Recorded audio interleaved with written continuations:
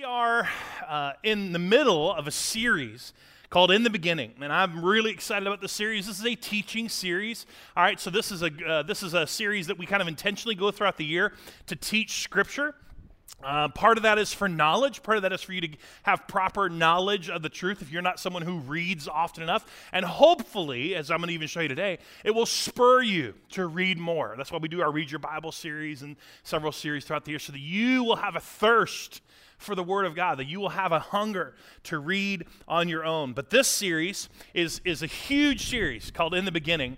And this is a quick timeline for you that tells you what we're covering in this series, what we're trying to cover in this series. It's a huge timeline from the beginning. This is in Genesis, all the way until kind of Egypt and the slaves.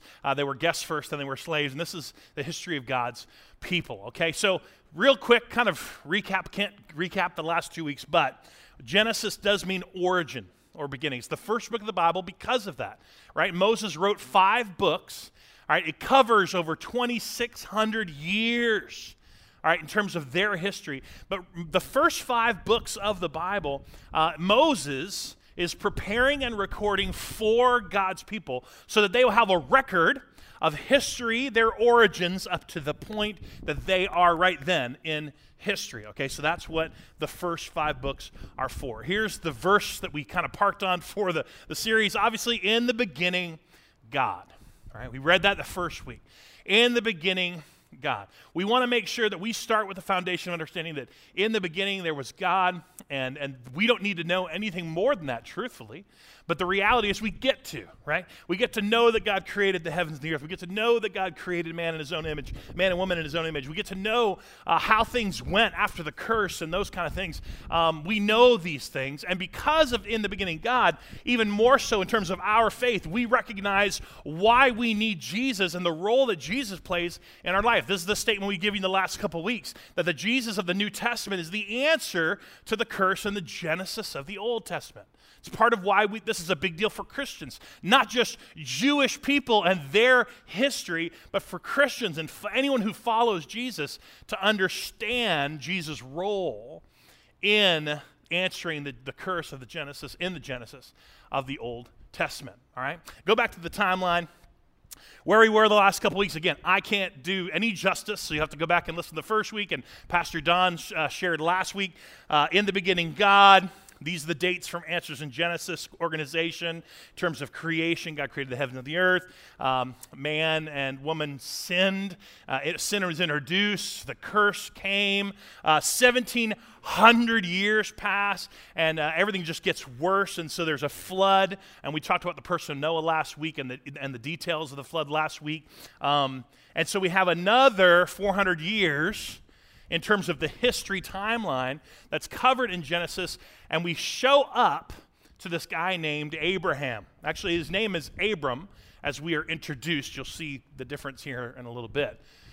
But his name is Abram when he's born, and God changes his name to Abraham. But this is Abraham. Now, I just want to give you a quick encounter, if I can do it quickly. I have to do several things quickly this morning because there's a lot of content to cover.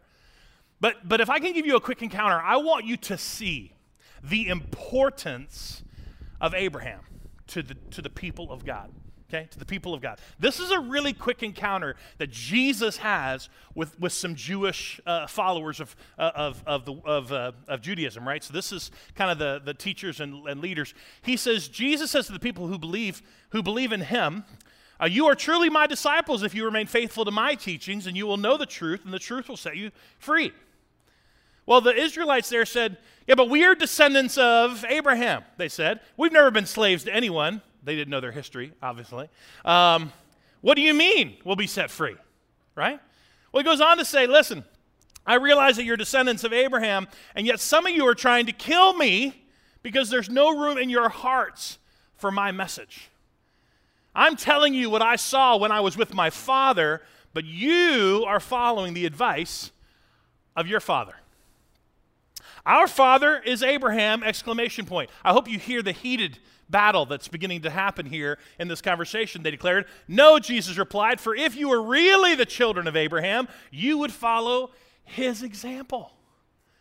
Instead, you're trying to kill me because I told you the truth, which I heard from God. Abraham never did such a thing. No, you are imitating your real father," which a few verses later he reveals, "You are children of your father, the devil."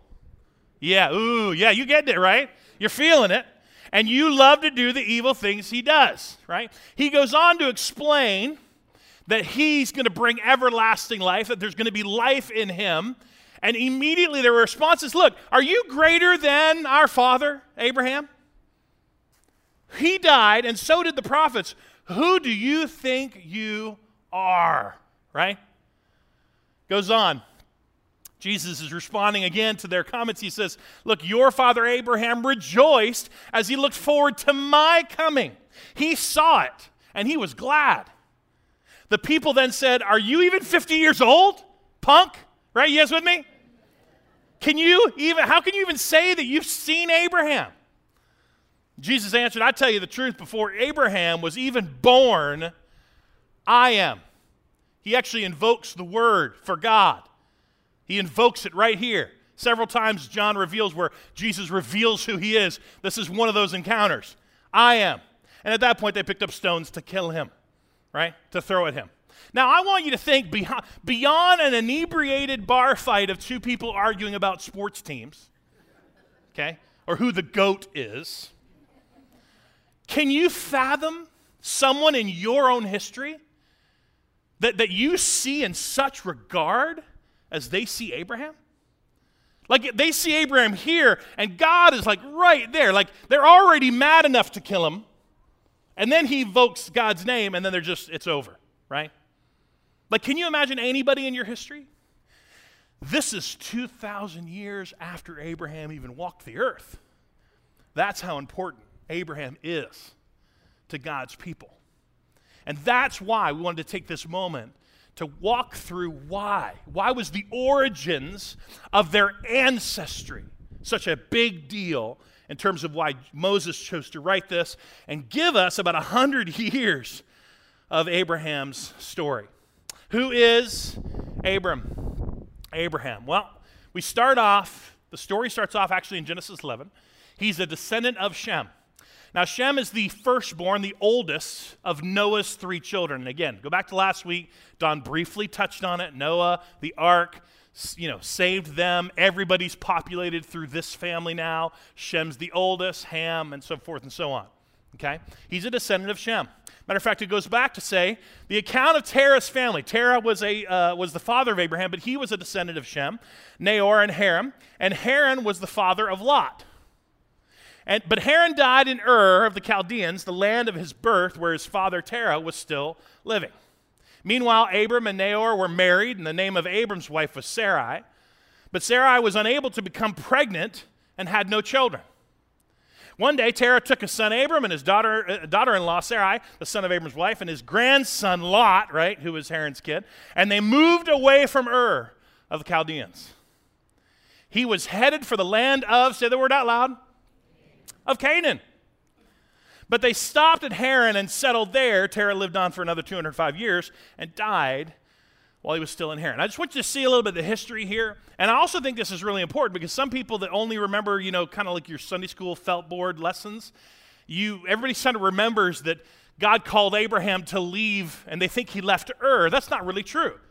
Actually, Abraham was already gone from Ur. Terah, his dad, started the journey. Terah is actually the one who started the family to head towards Canaan before you even see this next part we're going to read, which is the promise to Abraham, the calling of Abraham, the chosen one, we call him, in terms of God's people. And we're going to read into that now. But he's living in Haran at the time. The Lord said to Abram, "Leave your native country, your relatives, and your father's family. Leave it all. And go to the land that I will show you.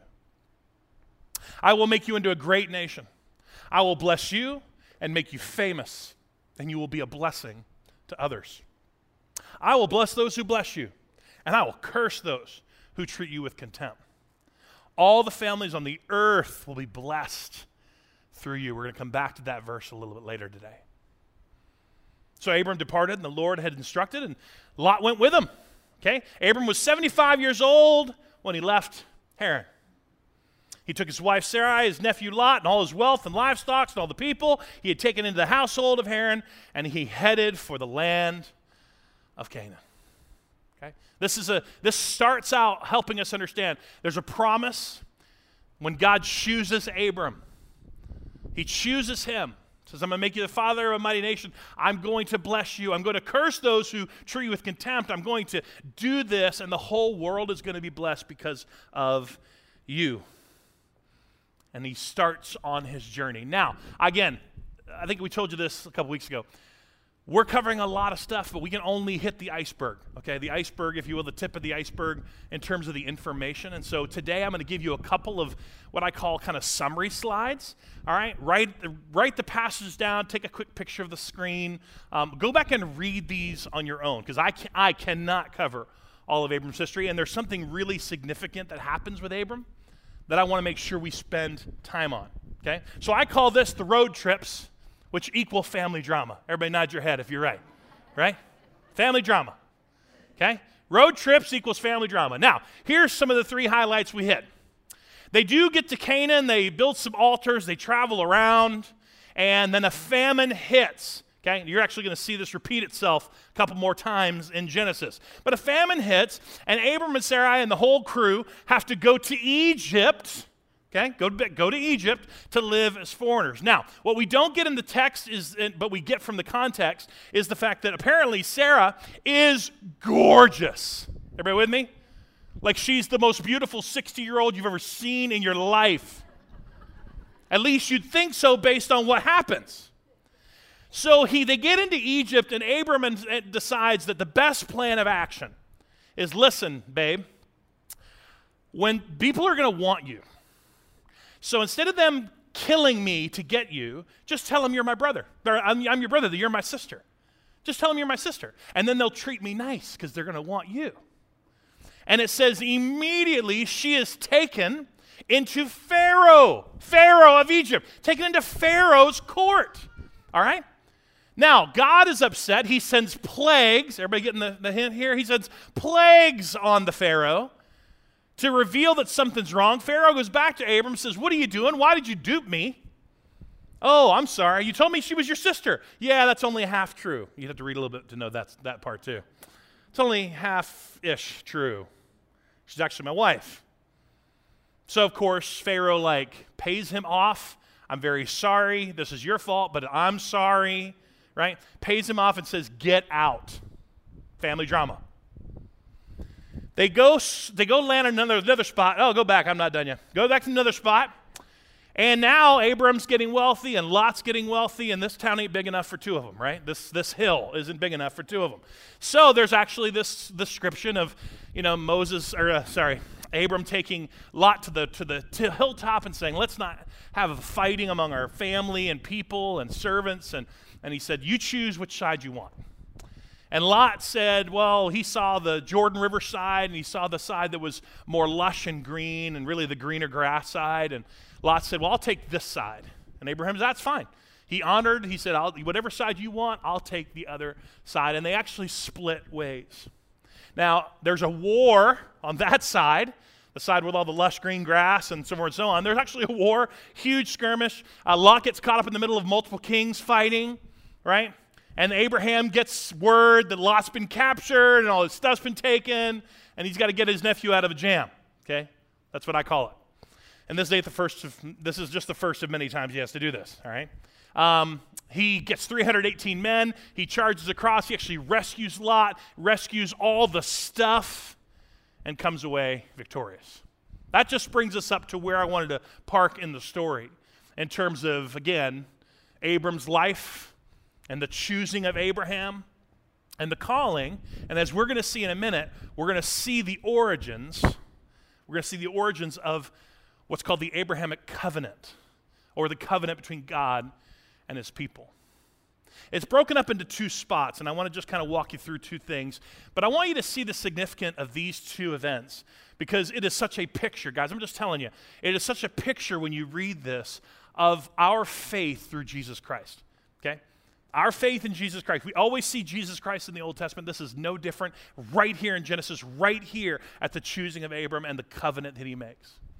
Let's go here. This is 15 in case you want to read along. Sometime later, the Lord spoke to Abram in a vision and said to him, "Do not be afraid, Abram. I'm going to protect you, and your reward will be great." And Abram replied, "O sovereign Lord, what good are all your blessings when I don't even have a son?" Again, he was already a rich man. Since you've given me no children, Eleazar of Damascus is my servant in the household. He's going to inherit all my wealth. You have given me no descendants of my own, so one of my servants is going to have to be my heir. Then the Lord said to him, "No, your servant will not be your heir, for you will have a son of your own, and he will be your heir." Then the Lord took Abram outside and said to him, "Look up into the sky and count the stars if you can. That's how many descendants you will have." I can't even imagine how beautiful that picture was in terms of overwhelming Abram in that moment of the promise of God. And this is a really key verse here. It says, Abraham believed the Lord, and the Lord counted him as righteous because of his faith. Abraham believed the Lord, and the Lord counted him as righteous because of his faith. Here's what I want you to see before we get into kind of the details of the covenant. Whenever I talk to somebody about our faith, about the Christian faith, sometimes I get in a little bit of arguments about the rules of religion, because that's what religion is. Religion is based on a great deal of rules. And there's a misunderstanding and a misapplication of the law, in terms of the Ten Commandments and the law and the things we're given and kind of what's birthed out of that. There's a lot of churches, modern, today churches, that have a really hard time understanding the new covenant, understanding the old covenant, the new and the Old Testament. They have a hard time kind of piecemealing together, if you will, things they want to be true of the rules and the law, and they want to hold people to those things, but they also want to live in grace, and they also want to experience the grace of Jesus. But I want you to see this just as clear as you can. If you don't get anything else today, I want you to see this from the story of Abram. That 1,000 years before the law even existed, 1,000 years, his belief and faith was what made him right with God. Everybody with me? That Abraham believed the Lord, meaning he believed the Lord's promise to him. And he had faith, trust. That's a surrendered life, a surrendered heart to trust God. And it was because of that, not because of the law, not because of the rules. There was no law, there was no rules. It was just a surrendered life. That's where it started. And guys, I just want you to hear, that is where it has always been. Even when the law came, again, I can't teach that message today, but even when the law came, it came to help God's people. It came to assist God's people. It didn't come to wrangle God's people and kind of put them in some religious faction. It came to assist them to be the greatest nation. That's why the law came. But 1,000 years before the law, this was as clear as day. Because of his belief in God and his faith that God gave him right standing with himself. Now, we're going to keep going. In this same conversation, the Lord took him and said, "Look, I'm the Lord who brought you out of the Ur of Chaldeans," because he worked through his father, "to give you the land. This land is your possession." He's talking about the land of Canaan, the promised land. And Abraham replied, "O sovereign Lord, how can I be," what's the word? Everybody say it out loud. Wouldn't you like to be sure of anything? Wouldn't that be great? Wouldn't you like to respond to prayer in that way? You're listening to the promises of God and you go, "God, how can I be sure that I'm actually going to possess it?" Well, Lord told him, bring me a 3-year-old heifer and a 3-year-old female goat and a 3-year-old ram, and a turtle dove and a young pigeon. Quick note, this is just 3 years old, meaning fully grown, ready to be used in a sacrificial manner. That's the main reason it's there. Abraham presented all of these to God and then killed them. And he cut each animal down the middle, and he laid the halves side by side. So if you can picture this bloody mess, okay, that's the sacrifice. Cut them down the middle, laid them apart side by side. Did not cut, however, the birds in half. Goes on to say that some vultures swooped down to eat the carcasses, but Abraham, spent the night kind of chasing them away.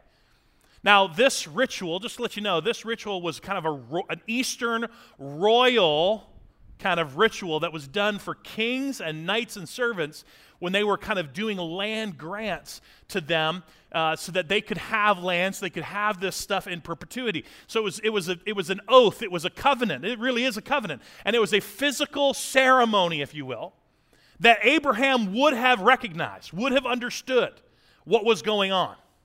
Because he said, God, how can I be sure? So God has him perform and set up this ceremony. And as the sun goes down, Abraham fell into a deep sleep, and a terrifying darkness came over him. Most scholars believe this is just a presence of Abram knowing he's getting ready to hear God to drop on some knowledge to him, and it's not all going to be pleasant. You know, he was seeing a little bit of the future in this moment. It says, the Lord said to him, Abram, you can be, what's the word? But listen to what he says. You can be sure that your descendants will be strangers in a foreign land where they will be oppressed as slaves for over 400 years. He reveals this to Abram. Can you imagine reading this and hearing this? You know, 2,500 years later, about 1,000 years later. Can you imagine reading this and hearing that Abraham was already given the revelation that his people would be slaves in Egypt, in a foreign land? Goes on to say, but I will punish the nation that enslaves them, which is true. And in the end, they will come away with great wealth. Also true. As for you, you're going to die in peace and be buried at a ripe old age. Boy, wouldn't that nice to be sure of, right? Way to go, God. I'd love to have one of those prayers. After 4 generations, your descendants will return here to this land, for the sins of the Amorites do not yet warrant their destruction. Whole nother sermon, but it's part of their history. So God reveals this heaviness that comes is God sort of letting Abram get a peek. It ain't all going to be roses, but you wanted to be sure, and I'm going to tell you what you can be sure of. And it says that after the sun went down, darkness fell, and Abram saw a smoking fire pot and a flaming torch pass between the halves of the carcasses. Pass between the halves of the carcasses. And he says, the Lord made a covenant with Abram that day. That was the sealing of the covenant. And said, I've given you this land to your descendants all the way from the border of Egypt to the great Euphrates River, the land that's now occupied by, and he goes on to talk about all the Amorites and bugs and 10 nations basically that currently reside there. God's saying, I'm making a covenant with you. I'm sealing the promise for you. And that's something really important for you to notice here. Okay, again, just picture the plan, picture the nature of God in this moment in terms of our faith, right? God's covenant with God's people was sealed by God himself. God's covenant, this original covenant with God's people, choosing Abram, you're going to be the father of a mighty nation. It's sealed, it's secured, it's made sure by God himself. Guys, Abram didn't even have any part of the agreement. He just set up the sacrifice. He was just a part of the process. But God himself, part of that, that fire pot, the smoking pot and the torch, that would have been basically a symbolization to the Jewish people reading it at that time, that would have remembered how God led them through the desert by a pillar of smoke and cloud and by the fire. Like they would have remembered, they would have seen that as God. And it said here, this image of God. God walks through the middle of the carcass. What that represented, when a king did it, is the king said, this is what was happening. The king would have been like, let this happen to me if I don't fulfill my promise. Everybody with me? The king who did that for his land grants would have said, this is how significant this is. Let that happen to me. May I be cut in half and split apart if I don't fulfill the promise. God was basically saying, may it be cursed on me if I don't do everything that I just said I'm going to do. That if you can't be sure of it all. I love the way the author of Hebrews writing to the Hebrew people. Again, this is the New Testament, where after Jesus has been raised and the church has begun, the writer of Hebrews is writing the people of God and helping them get a picture of this. He says, by the example, God's promise to Abraham, since there was no one greater to swear by, God took an oath in his own name, saying, I will certainly bless you, and I will multiply your descendants beyond number. Then Abram waited patiently, and he received what God had promised. Now, when people take an oath, they call on someone greater than themselves to hold them to it. And without any question, that oath is binding. God also bound himself with this oath, so that those who receive the promise could be, just read the two words out loud as you can. Perfectly sure that he would never change his mind. Thousands of years. Okay? Thousands of years. In this moment where the writer of Hebrews is saying, guys, we can continue to be perfectly sure. Perfectly sure that it was his belief in God and it was his faith that gave him right standing with his Father. And that the promise for God's people, he could be perfectly sure was going to remain. I love that. To me, it's such a beautiful, beautiful picture of our faith in Christ, right? Of our faith in Jesus, because this was always the plan. This was always the plan for our faith and our belief in God to be the thing that secures us. That surrendered life, not the rules, not the religion, not the faction. That was all stuff that man sort of began to muddy up. You could be sure. Wouldn't it be great to be sure? Right? Now, here's why I believe, let me just give you this quick thing. Here's why I believe that God wrote the Bible. He used human authors, correct? He used Moses. Here's why I believe God inspired man to write these words. Because there's no way we can read the rest of Abram's story and believe that for any reason man would have written it. Okay? Why? Because when men write things, we make ourselves look as good as we possibly can. Can I get an amen? Yeah? Okay? We do not. Listen, I don't care what your journal says under your bed. You don't even write the darkest stuff in there. Okay? We do not hang our stuff out to dry. Our dirty laundry, we don't do it. Man will not. Man who writes history will always show the hero to be man. God who wrote the scriptures, the holy text that we have, shows that the only one blameless in all of it is God and Jesus. That's it. That's why I know that man did not sit there and try to figure out a way to get you and to me to believe some religious story, when right here, Abram's given the assurance that he's given a covenant with God himself, and yet we continue to see Abram struggle with the same tension that you will see every hero of the faith struggle with throughout now the Old Testament into the New Testament into our lives. They will struggle with living God's way or our way. Everybody with me? It doesn't matter that he was sure. I mean, sure. He still took matters into his own hands. He still waffled between doing and obeying and surrendered living to God and living his own way. Again, brief, look it up on your own summary of the next however many years, okay? I'll go through it quickly. But this is it. Just for you to get a little witness here. The next thing we see is Sarah is so distraught about not being pregnant and about the promise that God gave Abraham. Her idea is to give Abram her servant, Hagar, to have children with, which he does, which causes nothing but problems, which causes nothing but infighting, which causes Hagar to leave, which God then promises Hagar that she's going to take care of him. She's going to take care of the baby that's born, that his promise is going to remain.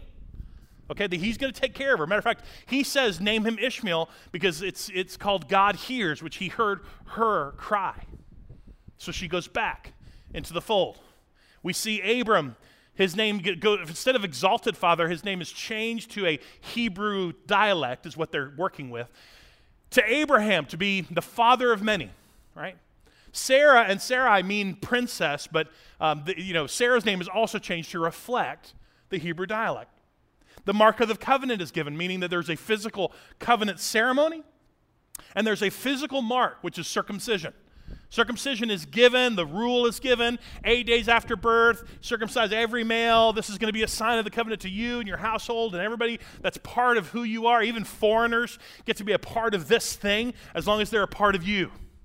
And so 8 days, Ishmael was 13, it says. Abram was in his 90s. Woo! Anyway, I don't know. But rough going on the first round. But from that point forward, 8 days after birth is the rule, right? Goes on to say that, again, Sarah runs into this horrible time of disbelief, and angels appear and say that God says that you're going to have a baby next year, and she laughs away from him in a tent, and God hears it, and he gets upset with her. And why did you laugh? Why do you have this struggle of doubt?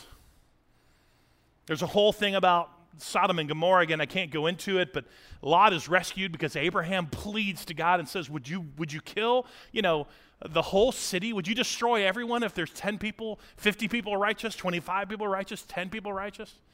And God says, no, I won't destroy anyone who's righteous, and he saves Lot. He saves Lot and his family because of who Lot is to Abraham.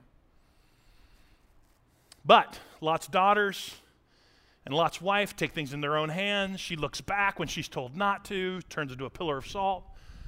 They go hide in the mountains, and Lot's daughters are fearful that they're ever going to be able to have children, so they get dad drunk, and it's an incest fest. I don't know, incest fest. That's what I was trying to say. It's just, again, matters into your own hands. God's way, reward, blessing.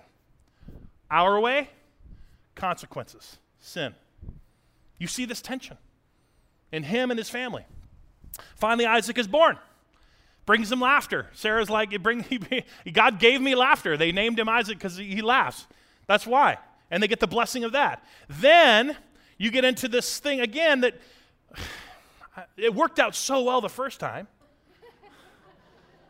Where Abram, again, we're talking about how hot Sarah is, okay?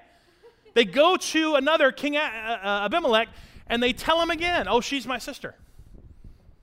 He takes her. The king takes her.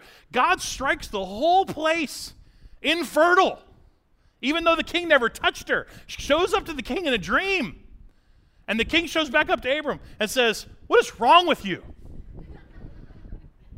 And he pays him off, and finally Abraham prays for him, and then God heals the infertility and heals the whole city. It doesn't, again, constantly back and forth, living God's way, living our way, living like I want to live, making my decisions and choices, doing what God said to do. They send Ishmael and Hagar away because there's infighting, and Ishmael's threatening Isaac, and the mom wants her exiled, and there's a whole, I'm just telling you, there's a whole consequence to the sin of them living their own way. And then Abraham is tested. He's tested. Actually, I'm going to go into that next week because it's pretty significant to Isaac's story. But Abraham is tested, and he comes through that test, and oh, guys, I'm just telling you. He's 175 years old when he dies. Sarah ends up passing away, and they bury Sarah, and he gets married again and has more sons and children. But guys, I'm just telling you, this is such a rich, rich ancestral story to the people of God. But centered on this beautiful covenant. The Bible does not shy away from how screwed up Abraham, Sarah, Lot, and everybody else was. Because they still chose every once in a while to take matters in their own hands. And they'd experienced the curse and the consequence of sin. Yet we also see where they obeyed God and they lived God's way and did what he called them to do. Father Abraham had many sons. And many sons had Father Abraham. Right? You guys know the words. I am one of them. And so are you. So let's just praise the Lord. Right arm. Right? For those of you that don't know this and you think I'm just crazy, those are lyrics to a children's song that we all grew up singing in church And I don't know, it was like a hokey pokey mixture of things, Anyway, fun stuff. I want to just take this last part because I want to close this out quickly, but I do feel like it's significant to bring this up just because of where we are in our world today. I want you to see the power of God's promise to Abraham, and I want you to see the consequences of sin. There's no better picture than to see where these two things happen than in Abraham's life. This is back in 17. Abraham bowed himself down to the ground and he laughed to himself in disbelief again. Isaac's not born yet. She's not pregnant yet. But he says, how could I become a father at the age of 100? He thought, and how can Sarah have a baby when she's 90 years old? So watch this. Abraham asked God, may Ishmael live under your special blessing. Meaning, can you just not do this through Ishmael? Can you not do all the things you're saying just through Ishmael? Ishmael's already been born. And God replied, no. No. Sarah, your wife, will give birth to a son for you. You will name him Isaac. He laughs.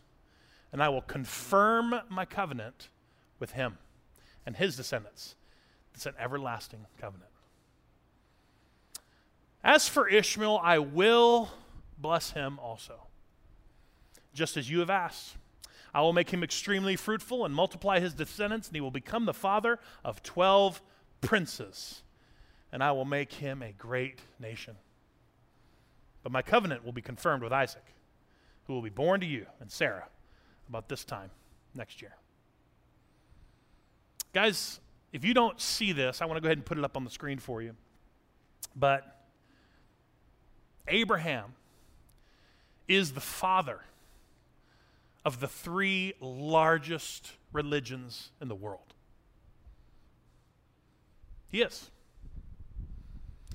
Jewish faith, obviously, because of their historical right to Abraham and the covenant with God through Isaac, through Jacob, and Jacob's 12 sons, who would be the 12 tribes of Israel. However, because of their choice to take matters into their own hands, and because of the power of God's promise to Abraham, the Islamic faith is born. Now, that's in 7th century. Muhammad is the reason that comes together. But if you know anything about the Muslims, the Islamic faith, they trace their entire religion all the way back to the covenant promise of Allah through Abraham and Ishmael. You guys with me? You don't think that's significant? Jewish, Abraham to Jacob. The Islamic faith, Abraham to Ishmael. And then us, Christians. Why? Because when he said the whole world is going to be blessed through you, he was saying, Abraham, your descendants is going to be Jesus Christ, who's going to bless the whole world with a new covenant of grace that's going to allow you and I to become a part of the chosen people of God. Father Abraham, God's power of his promise, even when you have to see the consequences of sin at work. Matter of fact, I'll go back to this quick story before I read the last passage, but when Hagar went out to the desert, she's pregnant. She wants to leave. Her and Sarah have been fighting. Hagar goes out to the desert. God comes to her and says, don't worry, I'm going to take care of Ishmael. Just like he told Abram, I'm going to bless him. He's going to have 12 princes, and he's going to be a great nation too. But he tells Hagar right then and there, he says, listen, Ishmael's going to be a wild man. He's going to be born in the wilderness, and he is going to openly fight and have enmity and angst and conflict with his ancestors for all time. That's spoken to Hagar when she's pregnant with Ishmael. Is there a greater conflict 4,000 years later than the Jewish people and the Islamic people? Guys, that's powerful. That's powerful. Now, going back to us. I want you to just see the significance of that. Going back to us, Paul gives a summary of this in a way that, why would I waste words when I can just read what Paul wrote as a summary of everything we've just went over today to help kind of close us out. Here's a summary to the church in Rome.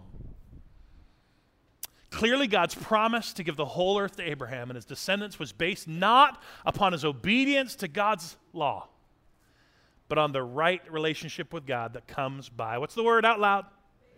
Yes.